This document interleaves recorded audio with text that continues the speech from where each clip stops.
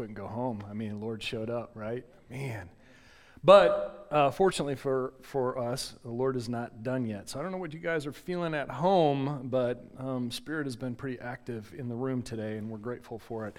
And which reminds me, if this is your first time here, or even if you've been here before, welcome to Thrive Church. I am so glad that you're with us online. I'm glad that you are with us in the theater as well, that you get a chance to enjoy the Spirit. And I really hope that you're experiencing that at home. It's pretty cool. I have a real quick note before I get rolling here. I just want to let everybody know, I am aware that the CDC has changed the guidelines. This came rather unexpectedly for pretty much everybody, including the administration, from what I gather. So what I'm going to do is just ask everybody's patience a little bit longer as we try to work with our ministry partners to try to figure out what the right course of action is for the rest of us. My commitment to you is to always be a thoughtful church, and we want to make sure that we're trying to keep as many people as safe as we possibly can, and yet still try to still live life a little bit, right? So we'll see how things go. Hopefully, I will be able to communicate to you the next steps. And yes, I'm leaving that deliberately vague so that I can buy myself some time to make sure that I get all the information that we need. So hang with us on that one, okay? So there's that. Okay, so we're in the series. I think I'm going to start wrapping it up here. I don't know. Every time I think I'm going to wrap it up, the Lord decides to show me something new. So part of my task as a pastor is to equip you. It's Ephesians chapter 4, if you're interested in that, is to equip you. And part of that is skill building. And so what I'm trying to do is to help you with some skills and maybe even some tactics, I guess, in your Bible study in order to be a better disciple. And so in this series, my goal has been to help you learn how to zoom out and see larger pictures of Scripture and to see that there's a bigger narrative there. There's a bigger story. It's not just little isolated vignettes that we read, and which I think is a great way of introducing the Bible to Sunday school, because they're all flannel graph, right? I mean, you can put them up there and you can have their little Bible story, but those stories exist in a broader narrative, and so the author's trying to teach us some things. And I think it's perfectly fine for you to read a passage in the Scripture, a particular story or a narrative, and let God speak to you. Don't get me wrong. I'm not downplaying that at all. I think it's an important thing. But I think it's also beneficial for all of us to ask if that passage that we're reading might be part of a larger narrative. Does this make sense, what I'm saying? Remember, we're trying to be thoughtful about this, and so this little story exists in something greater. So let me just kind of remind you, I think it was last week or the week before, I guess, we read the story about Jesus calming the storm. Remember this? And the standard kind of lesson for that story is, well, if Jesus can calm the storm on the Sea of Galilee, he can calm the storms of your life too, right? How many of you have heard a preacher preach that at some point in your lifetime? Yes, and that's true. I do believe that. However, it sits in a movement of stories. We see that one. We see him cast out demons, and we see him raise a dead girl and heal a sick woman.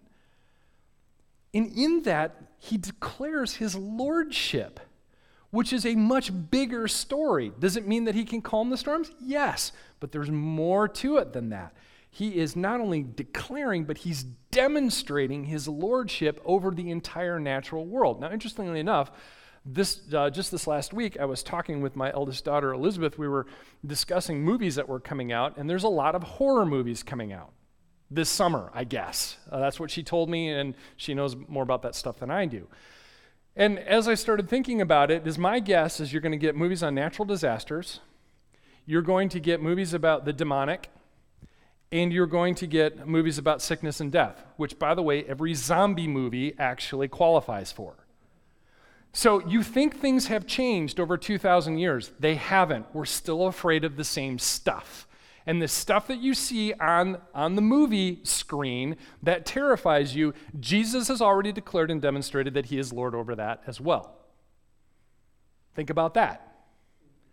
That's pretty powerful. So I don't go and watch those movies because I don't have to. I'm not scared because I know who calms the storm. I know who casts out the demons, and I know the one who heals sickness and death. I don't have to worry about some movie hero. I got a hero. How about you? See what I'm saying? So there's this broader narrative every single time we read the Bible. And I think what happens is we miss the big picture. It means that we're missing a bigger and often more powerful message. Don't get me wrong. I love when Jesus calms the storms in my life. But I'm more impressed by the fact that he is Lord over all of it, and I can take all of my junk to him and have confidence that he can handle that and still love me at the same time, right? So there's a bigger story here. So last few weeks, we've been in the seminary of Jesus. Mark chapter 3, Jesus calls his disciples so that he can send them out. And then in Mark chapter 6, he actually sends them out. So everything in between Mark chapter 3 and Mark chapter 6 is what I call the seminary of Jesus. He's trying to teach them certain things before he sends them out. And then in Mark chapter 4, there's something interesting that if you look in the Gospel of Matthew, yes, I'm switching books, hang on. In the Mark chapter 4, there's a series of parables that are echoed in Matthew chapter 13, okay? Now, this is not uncommon because Mark was the first of all the Gospels written, and so both Matthew and Luke borrow from Mark quite a bit. So historically speaking, that Gospel of Mark was circulated among early Christians, and so later Christians would often use that. Does this make sense? So you've got the Gospel of Mark. Now, of course, both Matthew and Luke then reorder and they reword some of those stories, and essentially what they're doing is they're tailoring it for specific audiences. Now, this does not undermine the truth of the stories. In fact, it's one of the freedoms that we give authors. They have the ability to go ahead and choose those stories and try to tailor it in a way that their audience would understand. It's the same thing. Two preachers can preach on the same passage and come up with different things based on their own experience and on the experience of the congregation they're preaching to. Does this make sense? Nod your head so I know you're awake. Good. So this is what's going on. So it doesn't undermine that. It just kind of shows the wondrous nature of the good news. One of the things that I'm impressed with about the good news over and over again is that it doesn't matter what culture. It applies. There is something about Jesus that is good news to every single people group. And the same thing is true with the stories that we tell about him. And so I want to show you another movement in the text. And this time we're going to be in Matthew. And I'm not going to develop everything. In fact, it's going to be like skipping rocks. Do y'all know what skipping rocks are? I mean, you've done this before, right? I remember my grandfather taught me to do that. Laughed at me the first few times because I was really good at, well, we called it spelunking. But spelunking is not, where I grew up on the coast of Lake Michigan, we didn't call cave exploring spelunking. Spelunking was the sound the stone made when it went into the water. Splunk, right? Some of you will get that later. Okay, anyway, so we're going to be kind of skipping rocks over the top of Matthew, and we're going to touch on a couple of things, and I want you to see this movement in the text. And so if you have a Bible or if you have a Bible app, we're going to start in Matthew chapter 14. And so you might want to, we're going to basically stick there a couple of other passages as we go along, but we're going to start in Matthew 14. And we bump into a story about John the Baptizer. I used to call him John the Baptist, but then I realized there's a whole denomination by that name, and so I just call him John the Baptizer now because it's easier to understand, I think. But this is the cousin of Jesus, and we pick up his story in Matthew chapter 14. And there's a couple of things here that we need to understand context-wise. In Matthew chapter 11, Jesus actually declares John the greatest of all the prophets, period. He says there's nobody greater when it comes to prophets. But like many of Israel's prophets, John got sideways with the ruling class of Israel. And John very publicly criticized the Roman puppet ruler, another man named Herod, because he had an affair with his brother's wife. So there's lots of political intrigue that are going on. But if you're the ruler of a nation, and there is a very popular prophet, of which John was, and he's criticizing you publicly, you kind of want him to be quiet. And so Herod actually arrests him, throws him. And through a series of very odd events that we read in Matthew chapter 14, John's criticism actually cost him his head. He was beheaded while he was in prison. And so I want to pick up the story here in Matthew chapter 14, beginning with verse 12. So John had been beheaded. Verse 12, John's disciples came and took his body and buried it. Then they went and told Jesus. Keep that in mind. Next verse, when Jesus heard what had happened to John, he withdrew by boat privately to a solitary place. Hearing of this, the crowds followed him on foot from the towns. Okay, so imagine this, your cousin, whom you've just declared relatively recently, according to the storyline, to be the greatest prophet, has been killed by the ruling class. And so what does he do? He withdraws. But the crowds eventually find him because he's that popular. We think that John's popular. Matthew is making a point here. It's not just that John was popular, Jesus was pretty popular too. It's almost like the handwriting's on the wall at this point, that this is going to go somewhere. If this happened to John, what's going to happen to Jesus? It's a question that as a reader, you would be asking in your mind if you were reading this the first time. So he withdrew. Hearing of the crowds, they followed him on foot from the towns. Verse 14, when Jesus landed and saw a large crowd, he had compassion on them and healed their sick. Now, I want to hit the pause button right here. I want to make a brief comment. That verse right there is the very reason why, as Christians, we pray for sick people. In every circumstance. Because there is no way that we have more compassion on other people than God does.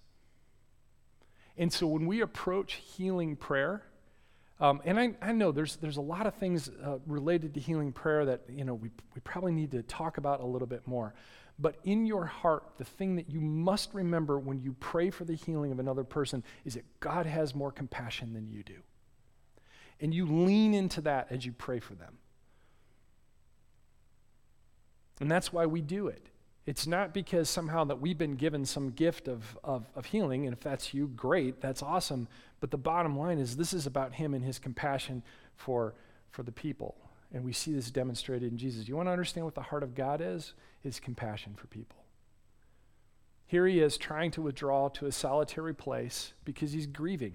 Don't misunderstand that. The whole reason why he wanted to get away is he's grieving the death of his cousin. And yet, he still has compassion for people. That's just the heart of God. And what follows after he does the healing is this amazing miracle. It's the story of feeding 5,000. So Jesus is ministering. It's getting kind of late, and the disciples are asking him, hey, you might want to break things up because people are hungry. Interesting thing here, I think Jesus, to me, he gives the greatest command ever. He looks at his disciples and he goes, we don't have to break up. You give them something to eat. Can you imagine what that was like? I mean, think about it. You got 5,000 people, and that doesn't include the women and children. You got 5,000 men. Jesus is doing the Jesus thing. The disciples are probably trying to keep up with him, and he says, get them something to eat. It's not like they can call the food trucks to come in. And they're probably scratching their heads, and they're wondering, what is happening here? Interesting. So, what happens? They go and they find some loaves and fishes, some bread, and some sardines, I guess. And you know the rest of the story. He multiplies it so that everybody is fed until they're full, and then there's leftovers. Because it's not a good meal unless there's leftovers, right? My fridge is filled with them. I love it. I like eating leftovers. We plan for that. So does Jesus, by the way. So we're in good company, okay? You got leftovers? You just follow Jesus. Keep that in mind. Okay, here we go. So we see that there's this amazing miracle that happens. Let's pick up the story here in, verse 22. Immediately, Jesus made the disciples get into the boat and go ahead of him to the other side while he dismissed the crowd.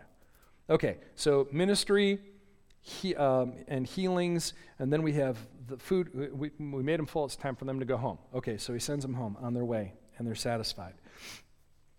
So he tells his disciples, go on ahead of them.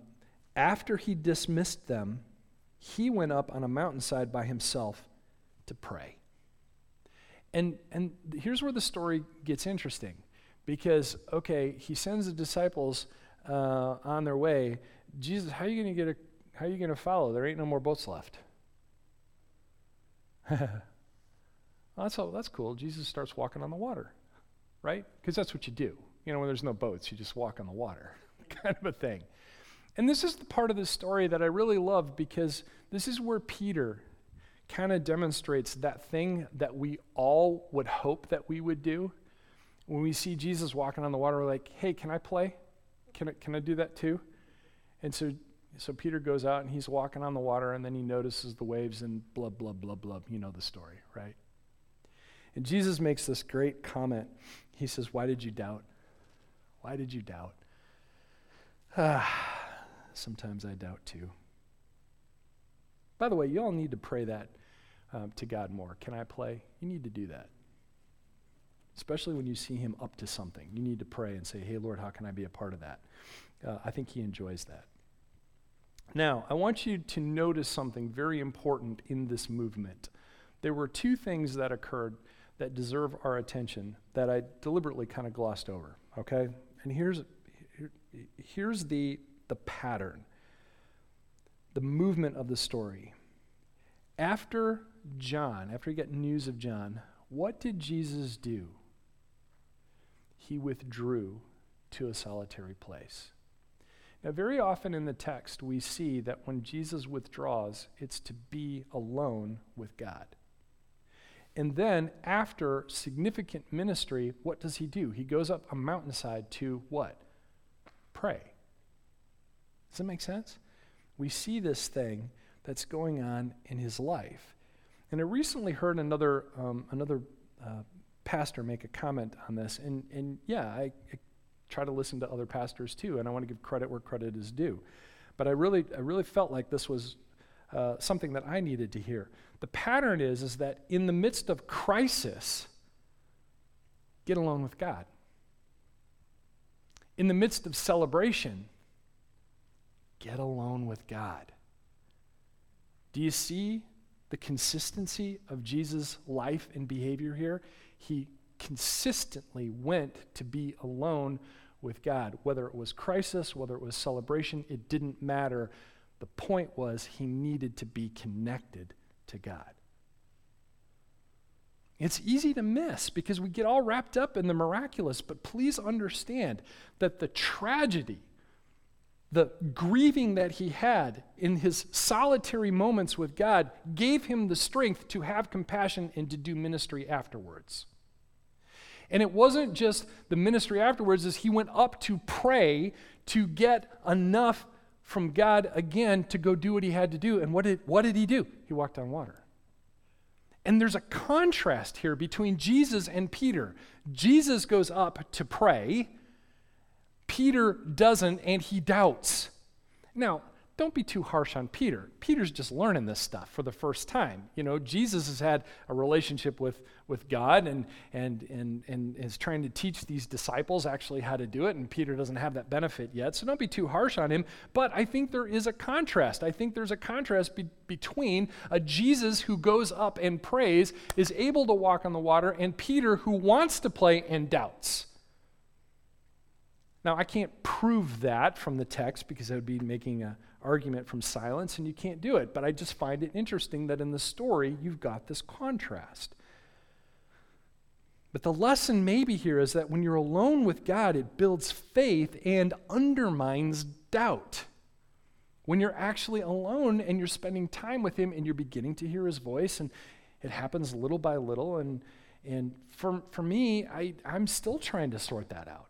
And I've been doing this for a while. And the point is that it builds faith over a period of time. It doesn't happen all at once, although I really wish it would. How about you? But it doesn't. I think God just allows us to build that muscle over time, that consistent practice over and over again. Now, I know that this idea of getting alone with God, of chasing after his presence, is not new to this congregation, because frankly, we've been talking about it for a couple of years now. We want to chase after his presence. But there's something that I've noticed over the last few months, specifically, and over the last couple of weeks, actually. But there's been a really heavy presence of God in this room. Have you noticed that? Yeah, some of you are shaking your head. I don't know what it's like online. I hope that you're experiencing it because it's been awesome. And what I've realized about myself is that when God's presence shows up, for whatever reason, I start crying. Oh, God, Lord, really? Do I have to do that? And he's like, yeah, that's how I made you. Okay, but I can just tell that there's this presence of God in the room, and it's an amazing sort of thing. And recently I find myself asking, God, is there something you want to do? Do you want to manifest yourself in a particular way? I don't know. I'm just trying to stay open to that. And it seems to me that, like right now, what he wants is for us to just enjoy the fact that he's here, which I am okay with. I hope you are too. I know that I'm enjoying it, but there's just this awareness of the goodness of God and the things that we're singing and the things that we're talking with each other about afterwards. And hopefully it translates into our small groups and that sort of thing as well. But I have to be honest, there's this part of me, and maybe it's just the way I'm wired, but I keep asking myself, why? What's going on here? I do that a lot with my relationship with God. What's going on here? Because, I don't always see everything. But I wonder why. Perhaps it's just this randomness where God kind of shows up, because it feels that way sometimes, doesn't it? And then there's a phrase, I think it was Andy Stanley who said it, is that you can't ask God, or you can't necessarily say that God is just blessing us. He says, because that sounds a little arrogant, and I think that's right. But rather, the better question is, what is it that God's blessing? Okay, I'm on board with that one. And so obviously he's blessing us with his presence here. So what does that mean? Does that mean that maybe we're supposed to focus more attention on Sunday morning worship? And I keep thinking, I'm not sure what else we can do. We have good online presence, and I don't know about you, but I'm enjoying all this. So it's not like we can make this necessarily better. I mean, maybe, but it's just tweaking at this point. So I'm not sure that's necessarily what it is. And then I thought, maybe God is showing up in response to something. Now, you got to be careful here, because I don't like formulas, because I don't think God fits into formulas. But I do think that there is something that's happening here. And it hit me that for the last, I don't know, a couple of years, but certainly over during the pandemic especially, is that there have been a number of us who've been chasing after the presence of God during the week. And we've been experiencing him during the week. Answers to prayers from time to time, just the sense that God is listening. Sometimes God is speaking. Depends. So no wonder he wants to make himself known when we're all together. So the things that are happening individually are beginning to happen corporately, and that's a good sign. At least I think it is. It reminds me of the poet in Psalm chapter 22.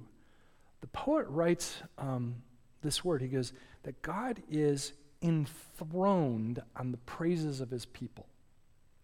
And what's interesting about the word enthroned, at least in this particular Hebrew word, is that it carries with it the idea of dwelling or inhabiting. And those of you who remember King James Version of the Bible, it says that God inhabits the praises of his people. That kind of gets at the idea probably a little bit better. But when you praise God in your week and thank him for who he is and the things that he's done for you, and you spend time listening to him, guess what? When you get with other Christians, he shows up because he inhabits the praises of his people. It's not by accident. It's by his word. He's saying this. And so here we are chasing after his presence individually, and now we're saying the Lord is in this place with us when we gather together. In fact, before every service, there is a prayer that goes up that says, we declare that we're gathered in your name. We know by your word you're here too. Again, it's not by formula. It's not just by practice or by habit. It's by the word of God. And so, okay, then we're going to hold you to that, Lord. It's not like, we're holding you accountable, but we believe in what you said is true, and so let's try it out, see what happens. And lo and behold, God shows up. And we're blessing each other by putting out our hands, and we're coming into alignment with the things he says by singing amen. Please remember that the words that come out of your mouth are not just words. There is power to that. And when you sing it over other people and when you sing it over your life, you're not just singing words, you are actually declaring something. You are proclaiming something that has power in the reality in which you live. Don't forget that. So I had a thought. I like experiments, right? What if all of us, or better yet, all y'all, attempted to chase after God's presence this week just a little bit more? Maybe it's something like, I just don't know how to do it, and or I'm a teenager and I don't think about it during the week. Okay, I got you. Double dog dare you to try. But what if everyone who is watching online and everyone who's sitting in here just said, hey, at least a couple of times this week, I'm going to take 5 minutes and just say, God, thank you for my life. Please speak to me. And then shut up and listen. Well, what would that be like? I don't know, but I really want to find out. And I think it's that simple, that we try to chase after that presence just a little bit more than what we have. Look, I know you're busy. I'm busy too. I know you're stressed. I'm stressed too. I don't have any more hair to pull out. What I'm saying is that what if it weren't just a few people who are chasing after the presence of God? What if more people said, hey, what would that be like? Maybe what you're experiencing here in the theater begin happening elsewhere. Maybe you'd be having a conversation with someone and you'd have the right word to say at the right time.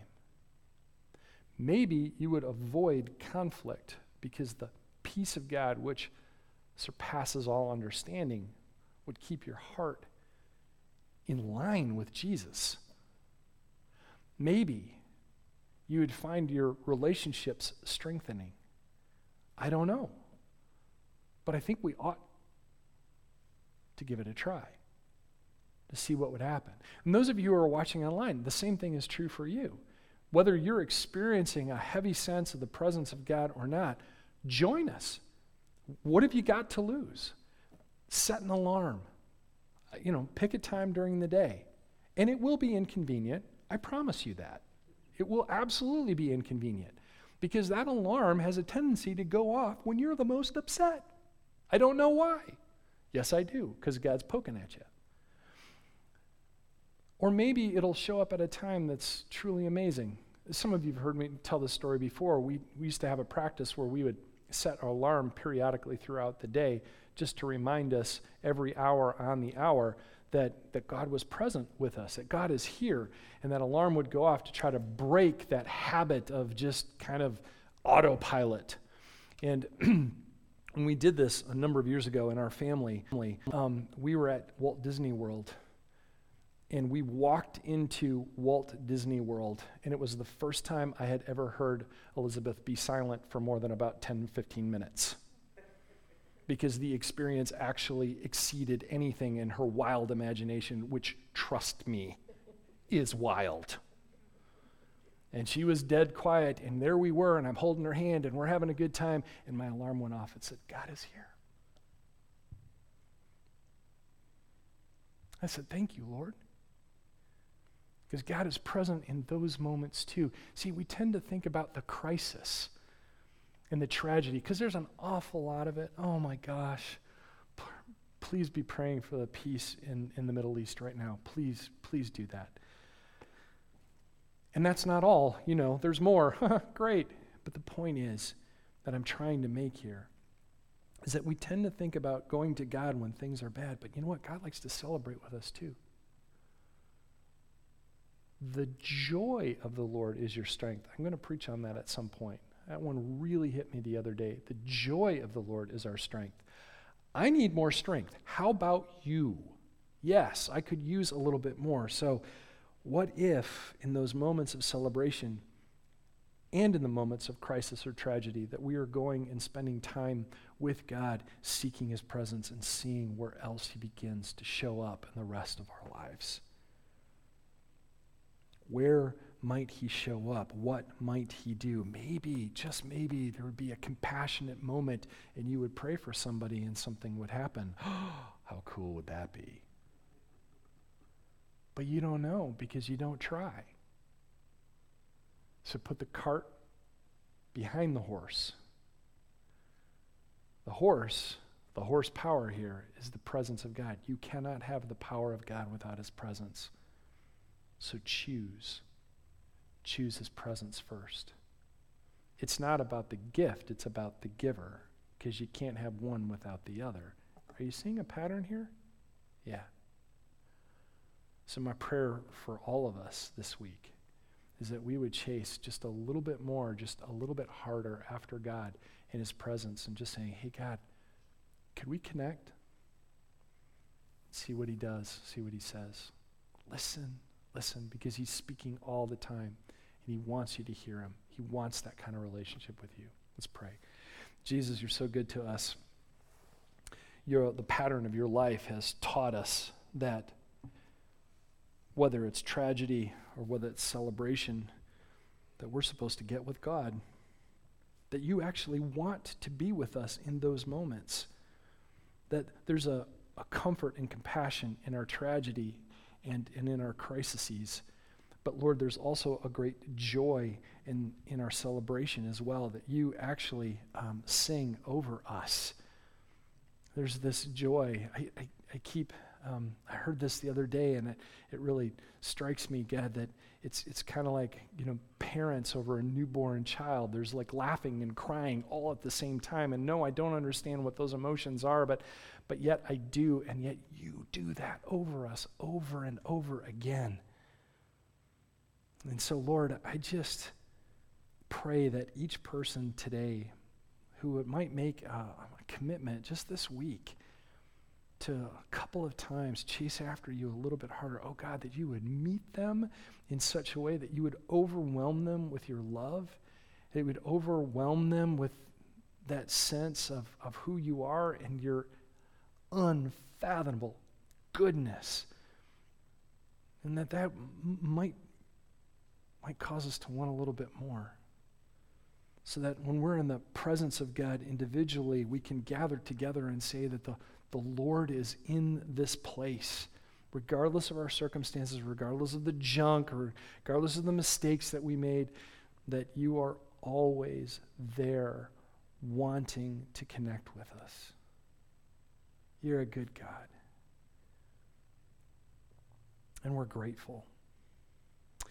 I'm going to, during the last song here, I'm just going to be around the corner, back over here, to my right, your left. And I just invite you that if you want to pray, if you want to talk about anything to God about, he wants to meet with you, and it would be my privilege to join you in that. You can either slip out the side and come around, or you can walk through the aisle, whatever you want to do. It doesn't matter. I'm just going to be over here. I'm available to chat with you about whatever. It's up to you. God is reaching out to you. If you're feeling that tug, don't ignore it. And here's the deal. Don't worry about what other people think, because they're not worried about it. In fact, knowing this crowd, most people are saying, oh, isn't God merciful? Isn't God good that he wants to talk to somebody and that he's speaking to them now? That's the type of encouragement. Look, if you're online and you're listening to this, I know Pastor James is online. You can always reach out to him, either direct message to Thrive Church or to him personally, and we'd love to pray with you. Don't go another moment without taking whatever it is up with Jesus. He wants to be there. He wants to connect with you on those things. So as we pray and as we sing, as we worship God, be sensitive to the fact that he is active and he is up to something, and you get to be a part of it. Thank you, Lord, for what you're going to do. Come, Holy Spirit. Amen.